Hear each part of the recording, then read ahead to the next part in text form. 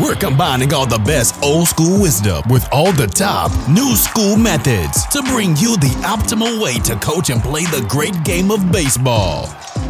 This is the 80-20 Baseball Masterclass with Coach Bo.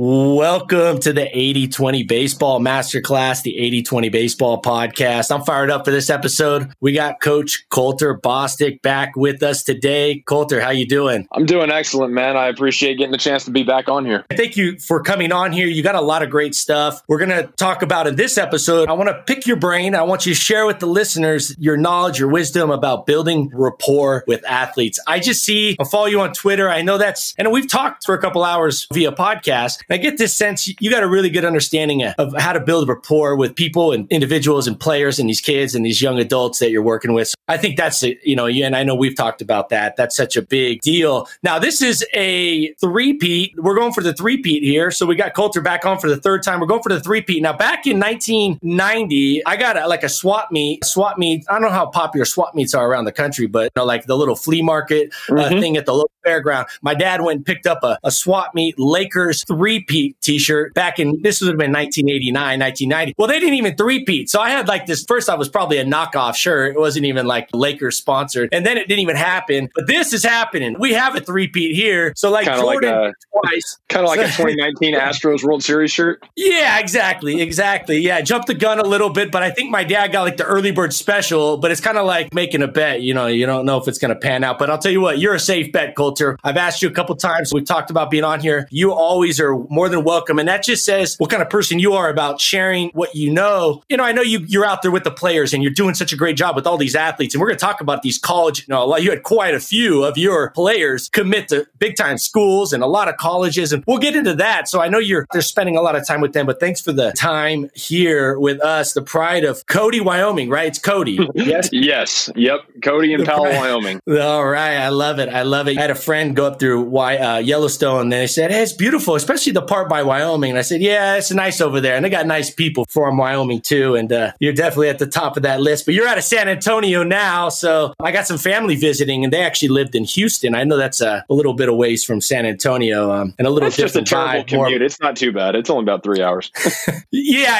What's interesting is when somebody goes on Interstate 10 on Texas, and for those of you who've ever driven on Interstate 10 coming through from New Mexico to Texas where El Paso meets, I don't recommend spending too much time there. It's not a bad place, but it gets a little dicey there with what's the city down there right there on the other side. It gets a little dicey right there with Juarez. And then, but the sign on Interstate 10 says Beaumont. I believe it says Beaumont, Texas, which I believe is on the east border of Texas, Louisiana. It's on the Louisiana side. Exactly. It says Beaumont, Texas. The sign when you enter Texas on one side says Beaumont, Texas, 870 miles or some 815 miles. So you really are, it's literally an entire day plus just to get through one big old state. So, and then you come in the other way, it says the same thing to El Paso. So I know you're out of San Antonio. I love that area down there. And I know everybody who goes down there loves San Antonio, the Riverwalk and stuff. And hey, if you're down in that area, you got yourself a great baseball coach here with Colter. Colter, let's get into building rapport, building connections with your athletes. Maybe we don't hear about all the time. Maybe some things that you're trying, or maybe things that you've heard that just absolutely work out in the trenches. What are some of your top things when it comes to building rapport with these players? Well,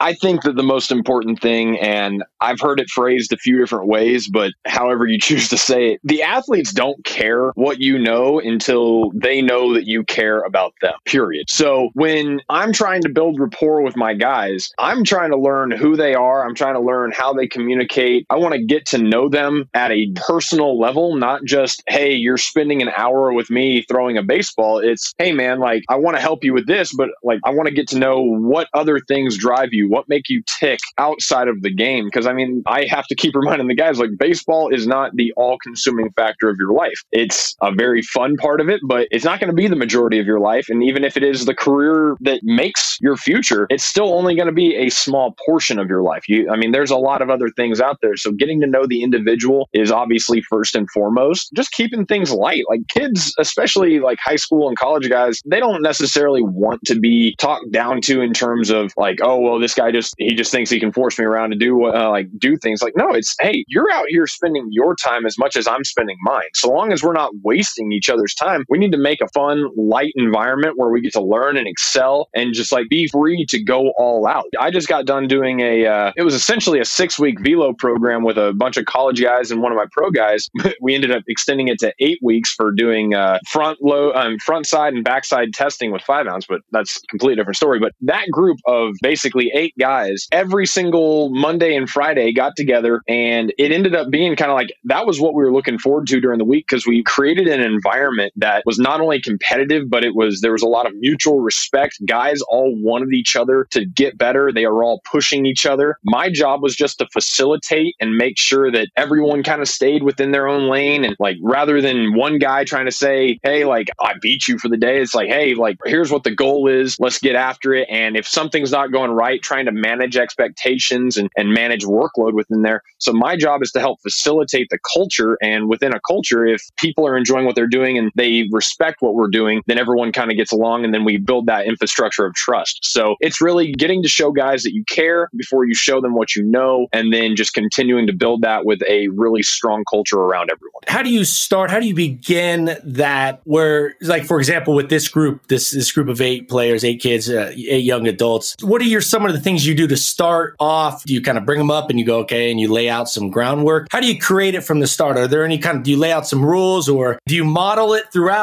But more specifically, I guess the question is, do you do anything to start it off, or do you kind of see how it goes organically and then go from there? It depends on the day, obviously, but I mean, a lot of it's organic. These guys, if they're in the program with me, they all know each other or they know of each other, especially the older guys. I tend to group them together, and that way they can kind of push and pull on each other. There's not a single day where it's like I walk in and say, all right, I'm going to talk about this, this, and this. It's, hey, if this comes up, this is what we're going to talk about. But they know the goal. These guys are aspiring to be successful collegiate athletes or make it to the professional level. They don't need me to sit there and tell them what to do on a given day, or how, like, that's their job, is to go out and prepare. So I don't necessarily have to even get involved. I show up and say, all right, first throw needs to happen in 25 minutes. You guys do what you need to do. And we just kind of go off. They just kind of mingle among themselves, and we just keep the environment light. You know what? That goes back to what you were talking about just before I asked that question. You were talking about keeping it light, keeping it fun. You weren't wasting time. We've talked about being efficient with time and not wasting even as much as one throw. Mm-hmm. And I love that you talked about keeping it light and the pressure's there. I think that many coaches and many adults, parents that take over and coach teams, a lot of youth coaches, and even some college coaches and pro coaches, although they grasp it a little more because they probably have a little more experience as a player a little longer, but the pressure is already built in to what they're doing, especially definitely at the high school level and the college level and the professional level, but even at the younger levels, youth ball, pressure's built in. And it's built in almost that intrinsic pressure that we all put on ourselves, or a fear or a worry, or that thought in the back of our head of not getting the job done, or what people are going to think, or people are watching. So when you can have a coach, like what you're talking about, when you can have a coach, and this is so big for youth coaches to understand, if you can have a coach who's not just going to let you willy-nilly run through practice and do whatever you want, there are going to be rules, there's going to be expectations, there's going to be a high standard, but it's not going to be the end of the world. And I talked about this in a recent podcast. I talked to Coulter about coaches don't just jump on every single mistake, physical mistake. Now, I talked about like lack of hustle and lack of focus is something different. That needs to be addressed every time. I don't think that can get through the filter if insofar as that you heard it or were there. If you weren't around, then it's a little harder. But if you're there, you can't let the low hustle stuff go. But don't always, coaches, be so eager to jump on kids for a physical mistake. And I know Coulter and I, we've talked about this throwing, lack of focus and lack of hustle. That's something that I consider a non-negotiable. But when we put the pressure and you say you keep it light, you keep it fun, I love to hear that, because there's already so much pressure, and the athletes you're working with, but not just the great athletes that you're working with that are already either going to college or professional or high school players that are looking at colleges, they're getting recruited, they're already elite players. But even the youth coaches that are listening to this, there is a lot of pressure, and everybody knows this. When you think about it for just 5 seconds, 10 seconds about our own lives, all the pressure we put on ourselves, that is almost just this fear of kind of artificial pressure that we create. We don't need the coaches to add more to it. Have rules, have expectations, but the pressure where they're looking over their shoulder at you every other pitch or every everything that goes wrong or every error is not good. Now, Coulter, what are some pointers that you would like to share that you could share with youth coaches? Maybe a couple pointers to keep it light out there, to keep it fun. What are some things that you like to do that work well with your athletes that carry over even to youth baseball? Well, I think actually I'm going to kind of backtrack on it for a second here when you were talking about like the pressures on the athletes. Like there are so many things that are built in stressors, and we've created an environment in the game where we're no longer focused primarily on the success of the game. We're focused on all of these other outlets that are judging and criticizing the game. I'm not going to say I'm completely for or completely against like the showcase ball. I think that there's a lot of value that is added to the ability to create exposure for players. I also think there are some downsides to the business side of whatever happens, but we have so many things out there that are creating, I guess, stress that is undue for the athlete, saying, hey, you have to be this, you have to keep chasing this. If I'm not ranked this high, or if I'm missing out on this one tournament, or whatever it may be, we have enough stuff we have to really like focus on just in the terms of developing the athlete. We don't need to worry about the things that are outside of our control. So getting back to your question here, like what coaches can be doing, and I'm seeing all this kind of stuff even at the younger levels, is focus on the athlete first and foremost and let them know, hey, if you're not ready to do something, you don't need to do it. If you're not perfect, that's okay. You don't need to be perfect every single day because it's not going to happen. Creating a kind of a gamified environment where you can create challenges to have the athletes push themselves, work within the group, kind of do that, but make sure that it's all pushing guys forward. It's not necessarily causing division. That sounds really weird saying that because, I mean, yeah, you've got to compete, you've got to win, and there are winners and there are losers. We have to deal with that. What I'm saying is creating an environment where everything has a competitive aspect to it that pushes the boundaries and forces guys to learn to be better athletes through competition, but also builds that bond of competition with the teammate. I think there's a really fine line there, and being able to tread that and combine all aspects that benefit your athletes, I think that's a beautiful thing. So building rapport with them is not only you and them building a bridge together, but also working as a coach to facilitate them building rapport with their teammates. Well, with teammates, if you're coaching a team, or in your case, in a lot of cases, you're working with athletes that might be from different schools, but you're building them and building that rapport and kind of facilitating that rapport amongst the group. Yes. That's a great point to make because we want to connect with our players, but we also want the players to connect with each other. Nothing's better than some peer pressure. Nothing's better than not peer pressure in a negative way. And since we're kind of talking about undue pressure, but that nothing's better than a little competitive from your peer, your peer groups, and also compliments from your peers and things like that. Connection with your peers goes a lot further most times than even with adults, although having that connection with adults and somebody to role model. And I think that's something you do really well. I've seen you out there working with athletes on the videos, and I see you are role modeling the behavior and the actions. You're positive, you're complimenting. And so your teammates or your team, your players that are working with you are going to see that. And that's just how they're going to be. I think what you said was one of the best things you just said out of all of them was let the players know they do not have to be perfect. And just up front with them,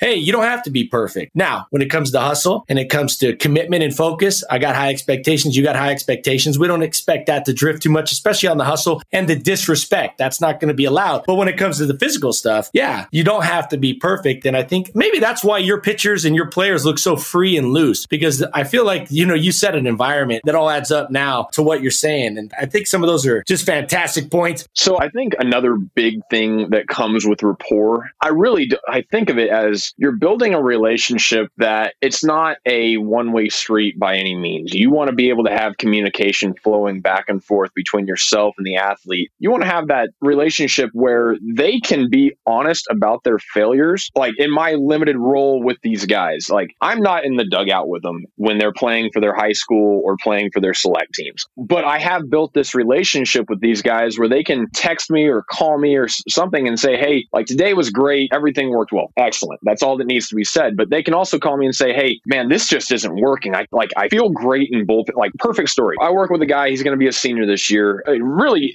fun athlete. He's got a lot of strength, built like an ox. Dude can get on the mound in bullpens and he's 87, 89. He's on the cusp of really starting to unlock things and he's going to be a really good arm in college, but he goes and plays in the summer, and every time he steps on the mound, he's 84, 86. And I'm like, dude, in bullpen, there's no pressure. There's no nothing like, but you're letting this thing fly. He can text me after each game and say, Coulter, my confidence is there, but for some reason I'm holding back. Like, what is going on? And he's like, I've talked to my other coaches and they're telling me what they see, but I don't feel it. I want to know what your opinion is. And I'll tell him, like, well, it really goes down to kind of your, like, whatever your mental preparation or whatever the case may be. The fact that he's willing to call me and say that when he knows that I have an expectation for him because of what we've seen in training, but he's willing to call me and say, hey, I'm not doing something. There's something that's going wrong between what we're seeing when I'm with you and what I'm doing on the field. And I remember when I was playing, like, that would have been a very hard phone call for me to call somebody and say, hey, yeah, we've been working really hard and I'm failing on the field. Like, that's a really weird thing, especially for kids today, like communication being what it is. I think that's probably one of the greatest pieces of this communication puzzle is being able to be open and honest about everything that goes on in the realm that we work in. So I think the rapport goes to the trust, it goes to the communication, and it just goes to that sense of reliability on both sides. The benefits of having rapport, like you outlined, are a fantastic benefit there where they open up and they share, and that makes you a better coach for them. There's better connection. And at the end of the day, you're going to get better results. Like, for example, this pitcher that texts you and goes, he's up front, he's open with you about things he's struggling with or what's going on. And so you can then, as coaches, we can get to the root problem much easier. And I think that goes to back when you originally talked about getting to know them outside of baseball. This has helped me, and I know it's helped you because we talked about this before, and it helps every coach really understand the whole player. And I know you're a big on the holistic athlete, and a big part of that is the whole person, the players as a whole complete package. And a lot of that and a lot of what we can learn and a lot of what we can use on the field doesn't necessarily come from what they do at their position or between the chalk lines or even in the dugout. But getting to know them and who they are outside paints a much clearer picture of who they are. And I truly believe that. And I think it was great how you started off. One of the first things you said was getting to know them more than just as an athlete. And that is huge. And I know it's played a big part in getting to know athletes as a coach for me, because every kid is different. They're not a number. They're not a position. They're all different. They're all unique. And sure, there's commonalities, of course. But if you can look at how they are off the field and maybe just something, even if it's as much as, hey, oh, so you like to surf, or you do rodeo on the side, or you do this, or you play guitar, or even just get that conversation. That, and I believe subconsciously, the players see that as, okay, this guy cares about me more than just a statistic and more than just a win and loss, more than a pawn in his game. And he cares about me as a person. It shouldn't be a fake. It should be real. So I think that getting to know them outside is huge. In fact, in one of my last episodes, I talked about this, Coulter, I was telling the coaches, one thing I think is great for coaches that work with teams, and even maybe coaches that don't work with teams, that just train players, train athletes, is have them fill out surveys that talk about as much about them and their life as much as it does about their four-seam fastball and what off-speed pitches they throw and whatnot. And so you kind of get a little bit of a background. I've used that over the years with hundreds of students, and I've used it with quite a few dozens and dozens of athletes. And it's real interesting what you know and what you can find out about, because when they show up to the field, not all the players are just going to show up and be able to turn off everything that's gone on at home and everything that's gone on in their last 20 years or 15 years of their life. And so that all builds who they are. It all kind of builds into who they are as a player. And if we want to be great coaches for these individuals, we got to see the bigger picture. And a lot of it is shaped and molded outside of the field. And if we can understand that, we can be better coaches. And yes, you coaches that want to win more and have a better resume, this all plays into it, but it goes down to it's a win-win. You care about the kids as individuals, the young adults as individuals, and everything else will be great from there. Like you were talking about, that rapport will just kind of manifest from that. So I think what you said there was legit. Coulter, do you want to finish up with anything before we finish up this topic of building rapport and with our players? It's going to be kind of an interesting side way to add this, but there's so many different fine lines that we have to tread when we're dealing with athletes, especially youth athletes. But one thing that also needs to be done, especially when we're talking about guys that are like, if we're talking about middle school and high school, is the athlete, even though you are dealing with them and you're dealing with their skill development and you're trying to help them push their career and their future, you also have to build rapport with the family. You don't want it to just be, hey, I'm only talking with the kid, I'm only dealing with this. And like, there is time and place for that. There's like, no one wants to have a parent that's like hovering over watching every practice that you do, because you're sitting there thinking, I have to put on a show for the parent versus working with the kid or whatever the situation may be. But you do also have to build rapport with the people that are the support system for the kid, because you want them to know that it's not just you and them. It's the whole, it takes a village mentality. And you want those kids to know that you're invested in their village, not just one aspect of what they're doing. And that could mean if you ever need to, you say, hey, like, I'll help, like, I'll get you from practice today if your parents are working too late or whatever, or you know that a kid's like kind of struggling in, I don't know, there's any number of situations. Like, I've got a kid that right now I know he doesn't drive, and I'm sitting there like, hey, if you ever need a ride to the field before, like, whatever, don't ever hesitate to call me. And I've called his parents and said, hey, if you ever need something, let me know. All of a sudden with this COVID, this family's called me and said, Coulter, we're freaking out about traveling and whatnot. We have some health risks. Is there any way you can get him to this tournament? Absolutely. And right there, that kind of relationship goes a long way. And I know that by showing that kid, I'm going to take him to that tournament, I'll get him where he needs to go. I'm invested in his success, but I'm also invested in helping his family. I think down the line, that kid's playing pro ball or he's in college, if something's going on and he doesn't feel like, if he feels like, hey, I don't want to talk to my parents about it, like if he calls me and says, hey man, I need help, that is going to be one of the greatest honors of my life, is just being able to be there and support that kid. Well, I'll tell you what, Coulter, you had a lot of great stuff to share there about the rapport. And I think it's important, those great listeners that are listening to this, Coulter shared some great specific examples of how he's building rapport and how that plays out and how that helps everybody in the community and everybody within that culture and the environment that he's working with, and all the players and the families. And I think it's important that when I get some questions, Coulter, from coaches, it's like, hey, can you give me, a drill for everything? Or can you give me 100 tips for, or 100 ways to talk to parents, or 100 ways to, or can you give me a solution for every single kid? And what I think it's important to understand, listeners, is that you guys hear the paradigm that Coulter's coming from. You can see his mindset and how he's approaching the players. And then it'll play out differently for you and your teams, or it may not, or it may play out exactly the same with some of these examples that he shared. So I think it's important to kind of hear the examples and go, okay, and to really grasp that Coulter is first about building the rapport and the connection with the players. And then how that branches off, it might come organically, it might pivot. For example, the COVID stuff came up in your example about getting that player whose family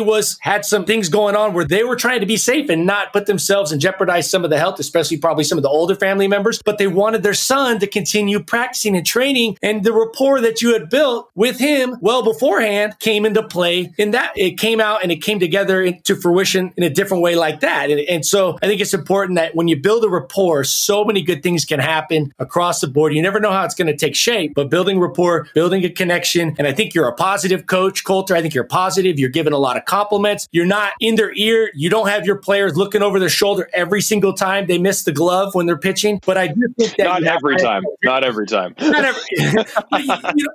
Now, if they look over their shoulder to you, it's probably because they want your feedback, because you've built that connection with them. And I tell you what you shared there about rapport was great. We're going to have you back on the next episode. We're going to talk about, and I'm excited about this one too, because man, you got some athletic pitchers. And I mean, maybe not that Kobe Bryant athleticism that's genetic, although some of your pitchers are looking real athletic and just physically, but you got them moving, athletic, and you really got your players, your pitchers looking really good on the mound, really fluid and athletic. And I'm going to pick your brain about that. And I want you to share some of that, what you're doing with your players, so you can share that with the listeners. And I'll tell you what, Coulter, always a blast. We'll have you on the next episode 41. Thank you for your time. I appreciate it. Looking forward to the next one. All right. We'll see you then. As always, Coach Coulter Bostic is a great interview. Now, for the second part of this episode, I'm going to share with you a really usable tip. And it's more than just a tip. I think sometimes we hear tips, it's like a little bit that'll add a little value here and there or help you a little bit as a coach. But this is something that's a game changer in terms of setting up your process.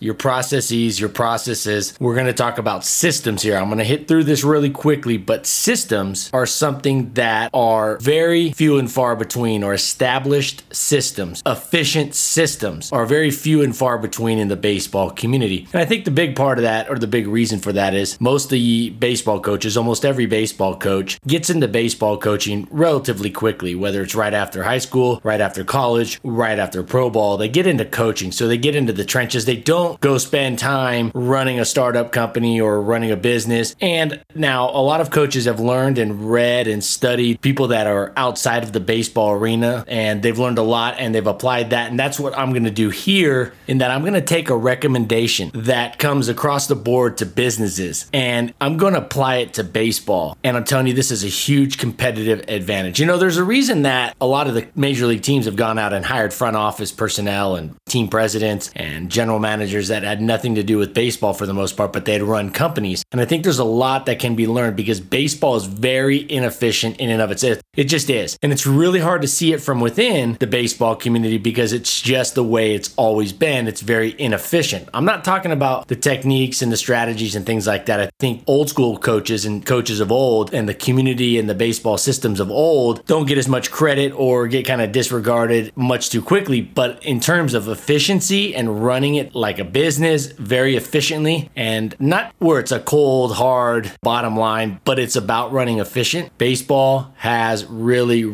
lagged in this. So we're going to talk about setting up a system. Coaches, you want to set up a system. It inherently gives players roles and responsibilities. So right off the bat, you're giving players more of a role, more of a responsibility, more ownership. Now, the first thought might be from some of you guys listening or might think, well, Coach Bo, if I install a system or I put in a system, then won't that take away from the player's responsibility, from the player's roles? And the answer is no. In fact, it actually gives them very clear and defined rules. And I hear this a lot in the baseball community. Coaches say you got to give your players set roles and defined responsibilities. And yeah, that's absolutely true, but they don't really go past that. And really, I believe it's inherent in having systems.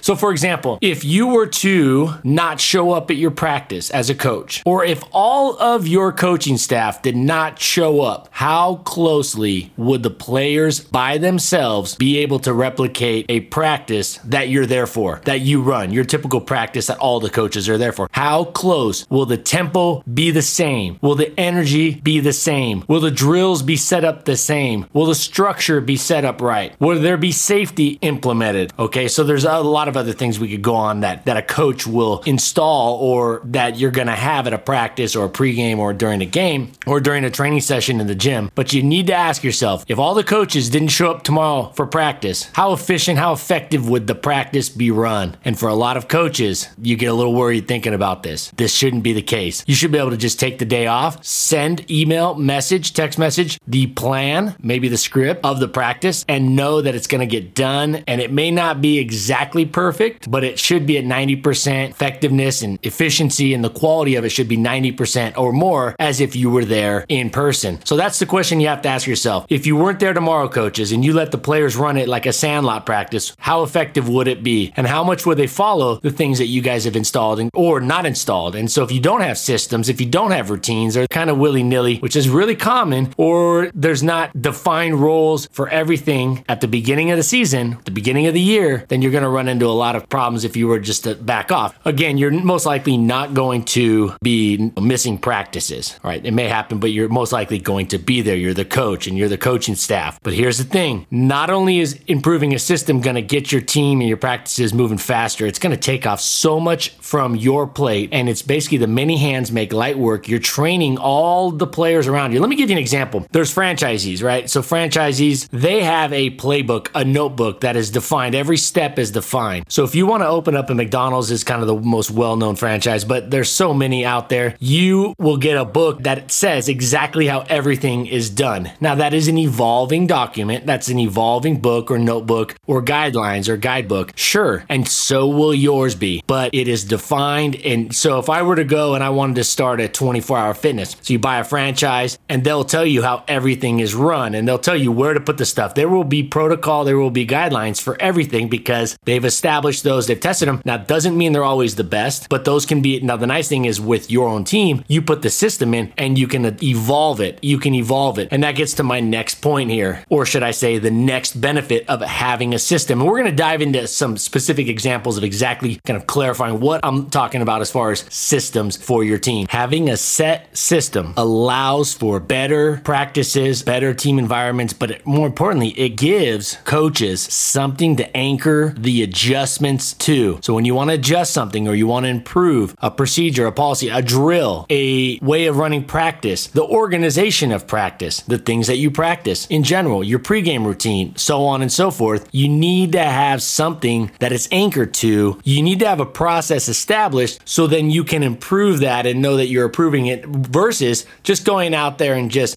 today we're going to work on this and kind of feel it out as you go, which feeling it out as you go can definitely come into play when you have a system. But if you go out there and just shoot from the hip and you don't have a system in place, you're going to not have anything to anchor your adjustments to. You're not going to have something set that you can improve or discard or the many adjustments and improvements along the way that you can do. You need something that it's anchored to. You need it written down, in my opinion. You should have everything written down for the most part. How your drill is run, how it's set up, how your throwing routine is set up, how it's run step by step. Every single throw should be outlined. Now, the variation will definitely come, especially preseason versus in season. And for certain players that may be injured or younger players versus older players, there's going to be a uniqueness or there's going to be a need to individualize, to tailor it to your team and your level and all that. But the system should be set. It should be set. You should have a system set. It will save coaches a ton of work and greatly reduces, specifically, it greatly reduces the amount of instructions that need to be given throughout the course of a season. You want to be efficient. You want to spend more time practicing, repping, getting better with the game, not setting up drills, not going over expectations, and not how you're going to do the throwing routine. You should be able to just say, all right, throwing routine, and the players know exactly what to do every step. I've implemented throwing routines, throwing programs with entire high school programs at one time. You're talking 60 players. 60 players. I implemented this, and by the third practice, I didn't have to say a word about the program. Now, this program is as structured as any throwing program I've ever seen. I'm telling you, it's so structured, it's down to every single throw. Now, there's variability throughout the year. There's variability throughout the week. There's variability if the player doesn't need it as much or they're starting pitcher the next day and things like that. But it is all defined because from there, then you can test it and then make the adjustments accordingly. So you got to have something that you can test. You don't need to run a study necessarily as a baseball coach. You can run it as a personal, just out there and practice. This is what we're going to test and we're going to see how well we do and we're going to gauge it by ERA, injuries. What coach wouldn't want to give fewer instructions throughout the year? What coach? Now let me share with you an example of how I implemented a system years ago. This was 2009. I was teaching in North Long Beach. I was teaching physical education at a high school in North Long Beach. And the students that I had were predominantly from the cities of Compton, North Long Beach, Watts, some pretty tough neighborhoods, very unstructured neighborhoods, very disorganized neighborhoods for the most part. I worked there in that area for years, for 12 years. And I can say with certainty, and I've been in cities like Irvine. I grew up in a city like Yorba Linda. Those are very well planned out. In fact, they're like master planned communities. Everything's very orderly. I've been in those areas. I've worked in those areas where it's disorganized. These kids come from complete disorganization. The kids that I taught these years in North Long Beach, the Lakewood area, kids from Watts and Compton. And I'll tell you what, my third year teaching, I finally said, I'm going to implement systems. So my first couple years learning the ropes, I said, I got to have a system. I don't want to sit here and have to tell the students, the P students every single day, each step of the warm up, each step of this and that and whatnot. I had that down by the end of the first month of school. I had all those wonderful students, but many challenging students, as challenging as any student you're going to find in the country. I had them all, and they liked this, by the way. They wanted this. They wanted autonomy. They didn't want me telling them, all right, now we're doing back pedal. Now we're doing side skips. They wanted to have the autonomy. They wanted to make it look like they were doing it on their own. Now, I had set the system in place, but they had the feeling that I wasn't sitting there blowing my whistle every time the next line or set of people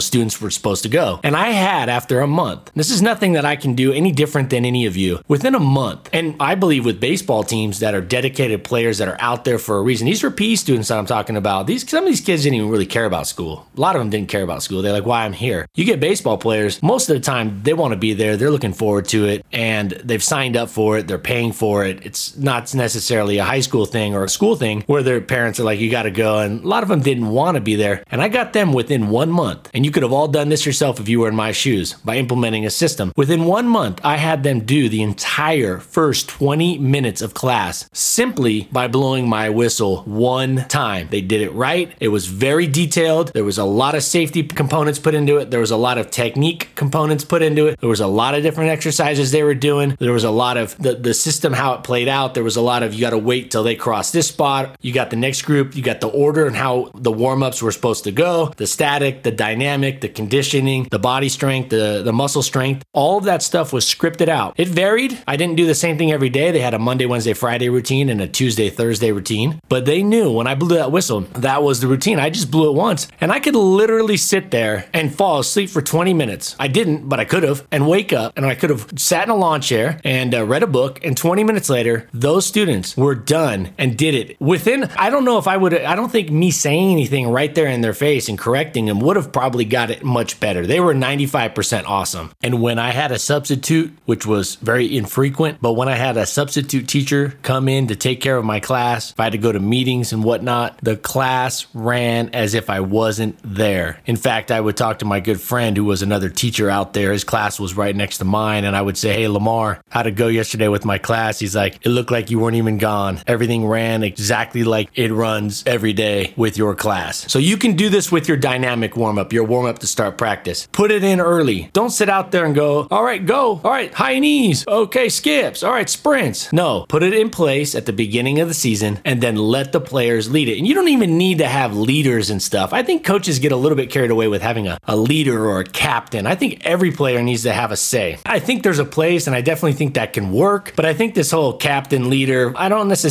think it's a little overrated. I definitely like the idea, but I think the captain, the leader, is the head coach, and the assistant coaches are right there as one unified body. That's where the leadership comes from. That's where the captains should be. If a player has an issue or a complaint or a concern, I don't want to hear it from their parents, and I don't want them going and telling another player, then that comes and tells me. Now, I'm not going to get into the discussion about whether captains should be in place or what their role should be. That's for another time and another day. But I firmly believe that the coaches should be the captains, the leaders, the true leader of the team. And so you put in your system, you put in your procedures, and here's how it's going to go. And you walk them through it, you put them through it, you show them the technique, you show them the expectations, you tell them this, and then they do it. And what you're going to have to do over the first couple weeks, the first month, is you're going to have to be there correcting and implementing it and installing it more so early on. And then you're going to stay with it. So after a couple weeks, after 3 weeks, they might get through the 7th exercise and look over and they can't quite figure out what's the next part of the order, what's the next step. Or you might get somebody who's not doing the technique precisely. I'm a very big on quality movement. If you're going to be big on quality movement, you got to be correcting and suggesting and adding adjustments to players routinely, because they're just going to have those times where they're not focused and not paying attention. You got to catch them on that. But you also got to catch them doing great more often than not. We've talked about that many times on this podcast. So you want to have a system to make your job easier, to give players more ownership and responsibility. So you're not out there like a drill sergeant. I'm not talking about you shouldn't have discipline and rules. All right, I'm big on that. I'm huge on discipline equals freedom. Discipline is probably the best thing we can give players, and a fun environment and learning teamwork and things. But that all goes hand in hand with discipline. Being a disciplined teammate, learning to deal with failure. Baseball is such a great thing for that. I want to finish up by saying this. At a minimum, you should have a warm-up routine, both dynamic, somewhat some static too. A warm-up routine, a full body warm-up routine installed from the get-go. You can adjust it. You can kind of flip exercises around as you go. I got a complete dynamic warm-up ready to go for you guys. So if you reach out to me, 8020 Baseball, Coach Bo at 8020baseball.com. Reach out to me. It should be available with the website launched here. It's rebooting and I'm getting it upgraded. That will be launched here soon and you'll have access to that, and it scripts it out. You can lead them through it, but it should be scripted out and each player should see it. You should send them a copy. In fact, for high school coaches, okay, so before I get into that tip for high school coaches and college coaches and coaches that are with players for a longer period of time, or you know who's coming on your team next year, you can look ahead to 8th graders, or if you're recruiting for colleges, you can look ahead of those kids that have signed and committed, not necessarily committed, but signed. And if you're a high school coach, you can see who's coming in from 8th grade and you can get them these systems earlier by putting a video out there, by putting videos out there of your team already doing it. Take out your camera, not your camera maybe, or have your phone, but have somebody else do it and have somebody try to get the quality, try to get somebody from campus to come out and make a video production of your routines. They don't have to be the entire routine. They can just be little clips of each step. So your warm-up routine, your dynamic warm-up routine may have 12 steps to it. All right, you start off by simply jogging, maybe reverse jogs, things like that, some lateral shuffles, and you will have a script that you can videotape, and you can videotape your team doing this. And then you upload it, not maybe publicly, but you upload it to where you can send the link to incoming 8th graders. Colleges can send that link to the players that have signed and that will be coming to school. You're not giving away your signs necessarily and all that stuff, but you can give them them the dynamic warm-up. You can give them the throwing program. They should be able to see it, not necessarily on paper, a PDF, which you should have, but they should be able to see a video. And I read a great book recently called Clockwise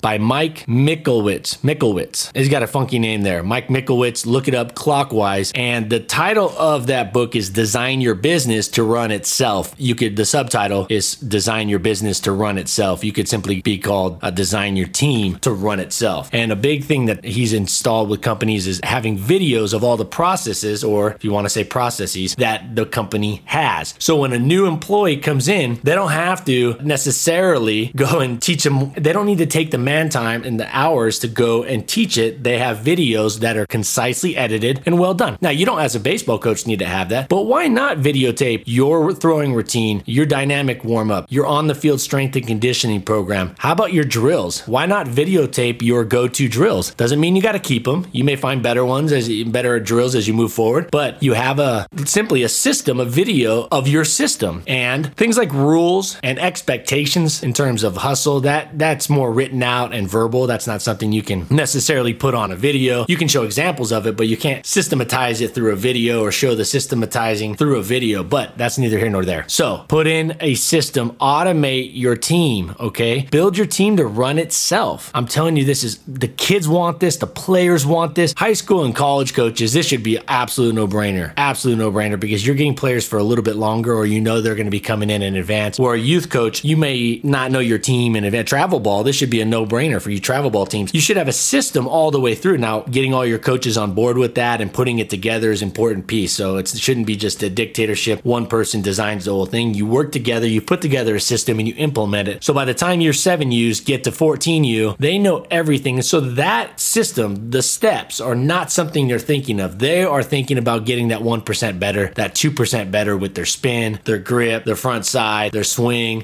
plane, their steel jumps, yada, yada, yada. All right. So you want to get the system, the foundation in place. You want them to also have the autonomy. They like doing it, the ownership, but it's going to make everything easier for everybody. It's going to just speed up the improvements. Put in a system. I recommend Clockwise by Michalowicz. Lastly, please don't be fooled by the fact that all the stuff that works in other areas of our life will work on the baseball field and with our teams. And some of the best things we can learn are from outside of baseball, other industries, other places that have perfected this and are using these strategies. We can use these and have a huge competitive advantage, and more importantly, make it more fun and just better all around. You're really setting the kid up even better for life, because now they see systems in place. Not only that, you teach them discipline, you teach them expectations, hustle, teamwork, dealing with failure, and then you teach them how systems work, not implement it, let them be a part of it, and they'll see that. You don't think that's going to help them get a job later a little bit faster? Absolutely. Absolutely. You know, there's a reason that Toyota has passed up all the American cars. American cars are still good quality, but why have they passed them up? I'm up here in Boise now, and I swear, way more Toyota Tundras, which is not really Toyota's claim to fame, the Camrys and some of those cars that just last forever on the road. You can put tons of miles on, but now they're into the trucks. They've been building Tundras for years. I get that, but they're selling so many trucks up here in Boise, and this isn't a Chevy, Dodge, Ford kind of area, but they're selling, I see more Toyota Tundras on the road than I do any other truck up here. And when I say that, of like, say, 2015 models and newer, right? So older trucks, yeah, I see more Silverados and I see more F-150s and things like that, and more Rams, but 2015 models and newer or younger, I see substantially more Toyotas up here. And why have they become so popular? I mean, their cars are the number one selling car in a country, and that wasn't always the case. In fact, if you would have told grandparents that, they would have laughed at you like, no way. You know, I mean, they had bad reputations. Cars from Asia, cars from other places, for the most part, had bad reputations for a lot of years back in the 60s and 50s and even into the 70s a little bit. And now everybody says Camry, it's synonymous with reliable and it lasts a long time and it's consistent and good quality for them. I mean, it's not a Ferrari, I get that, but it's Toyotas have passed up these other car companies. Not that they make better cars necessarily, but they do make a car that people are buying, they know is reliable, and it's come a long ways. And it all starts with their factory and their systems